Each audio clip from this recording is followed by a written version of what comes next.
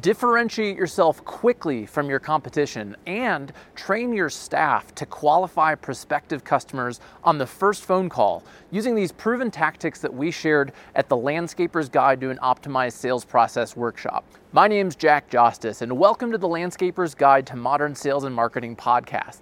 This show is all about helping lawn and landscape contractors increase your profit and enjoy a better lifestyle.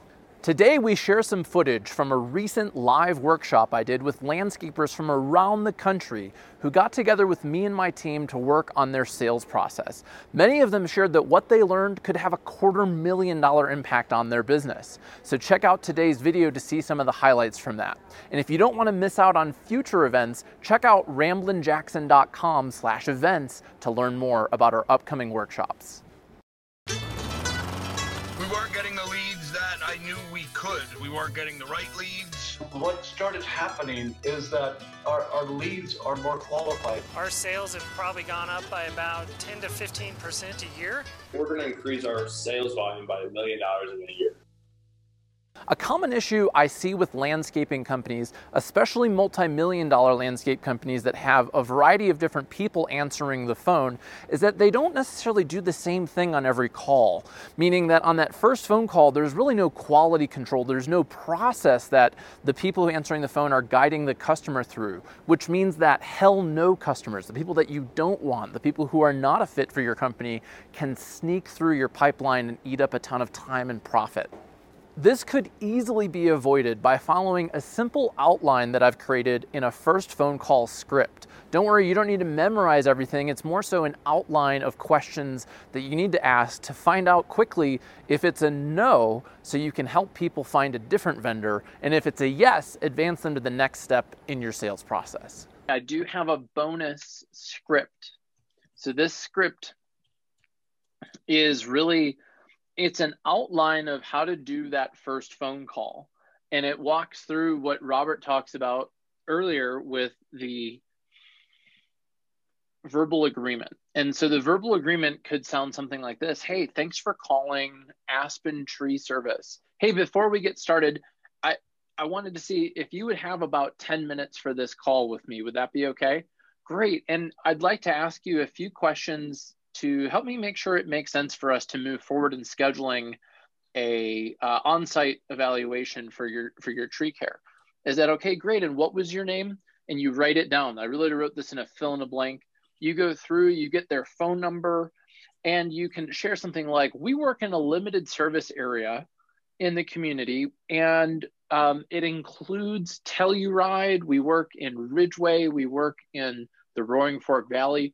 We also have an office, a new office in Steamboat Springs. Which zip code are you located in? And when you get that, if you have a list of it, you can end the sales call early, because if they're in a market that you don't serve, there's really no point in continuing the call past that point. So this can help you get to a no sooner. And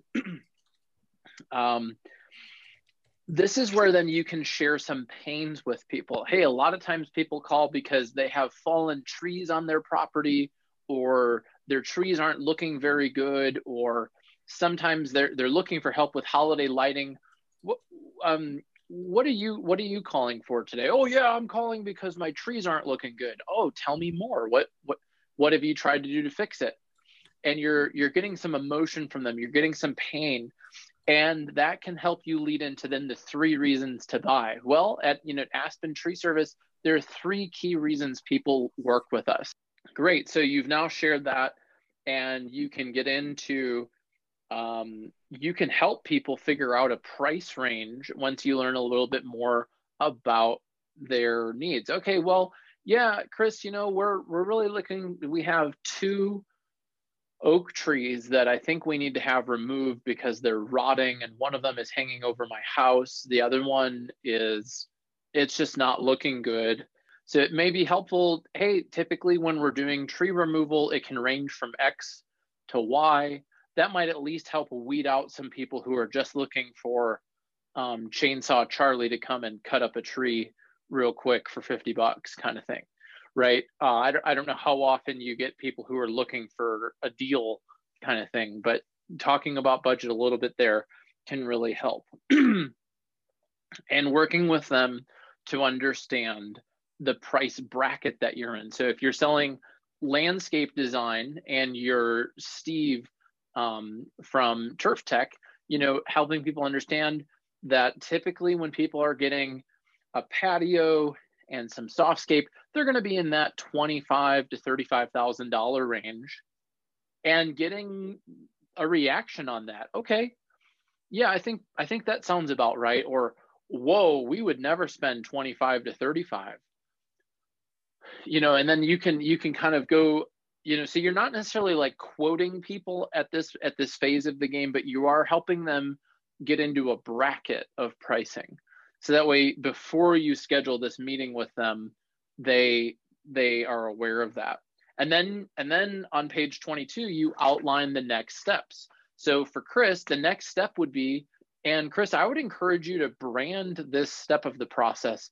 I don't remember if you already did that, but you could brand it as the Aspen Tree Care experience, or, you know what I mean? Like, you're going and meeting with people. And what if you gave it a title? Like for us, we have our marketing strategy meeting, and it's truly a strategy meeting where we help people with their strategy. And it's not any old meeting. It's a marketing strategy meeting. We've created it and refined it over about 11 years. And so we've branded it.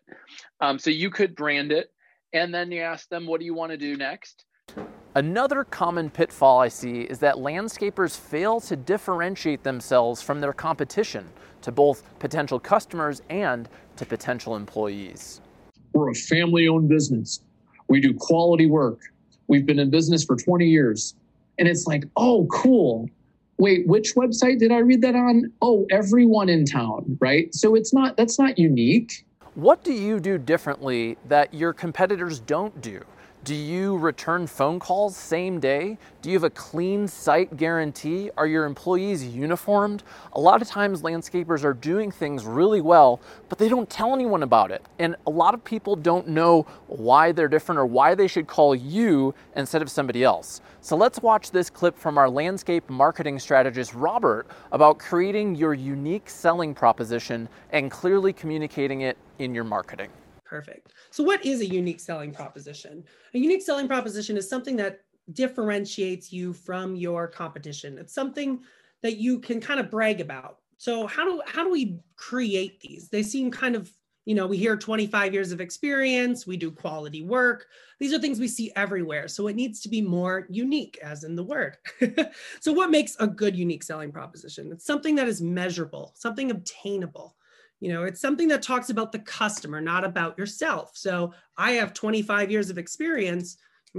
That's talking about yourself. What about over the last 25 years of experience, we've built a proven process to make building your backyard easy, efficient, and simple for you. Now it's about the customer.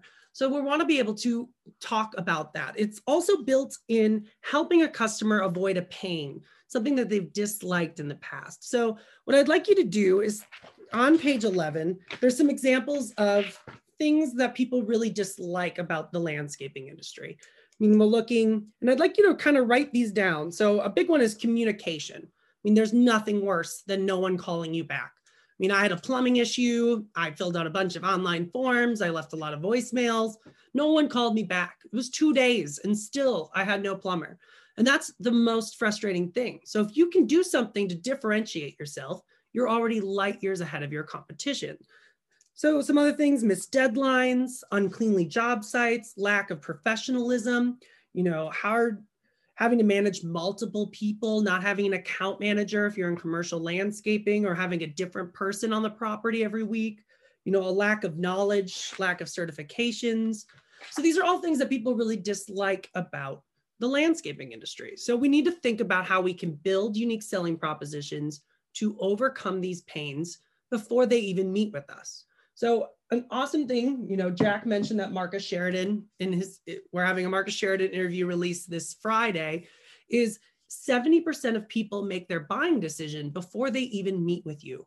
So if I don't know what makes you great from your website or from what I see online, the chances of me moving on are quite high. And you're like, oh, well, we talk about that in person. Well, you might not get the chance to talk about it in person because most people are making that decision already. Do you have a $250,000 sales and marketing problem? If you got all of these if you got this to a 10, how much value would this create for your company? Okay, Andrew Sykes said $250,000. So okay, wow. What would happen if you fixed it? Would you spend more time with your family? What would happen to your employees? How would they be impacted? What about your customers? What do you think would change if you did have a process that everyone followed?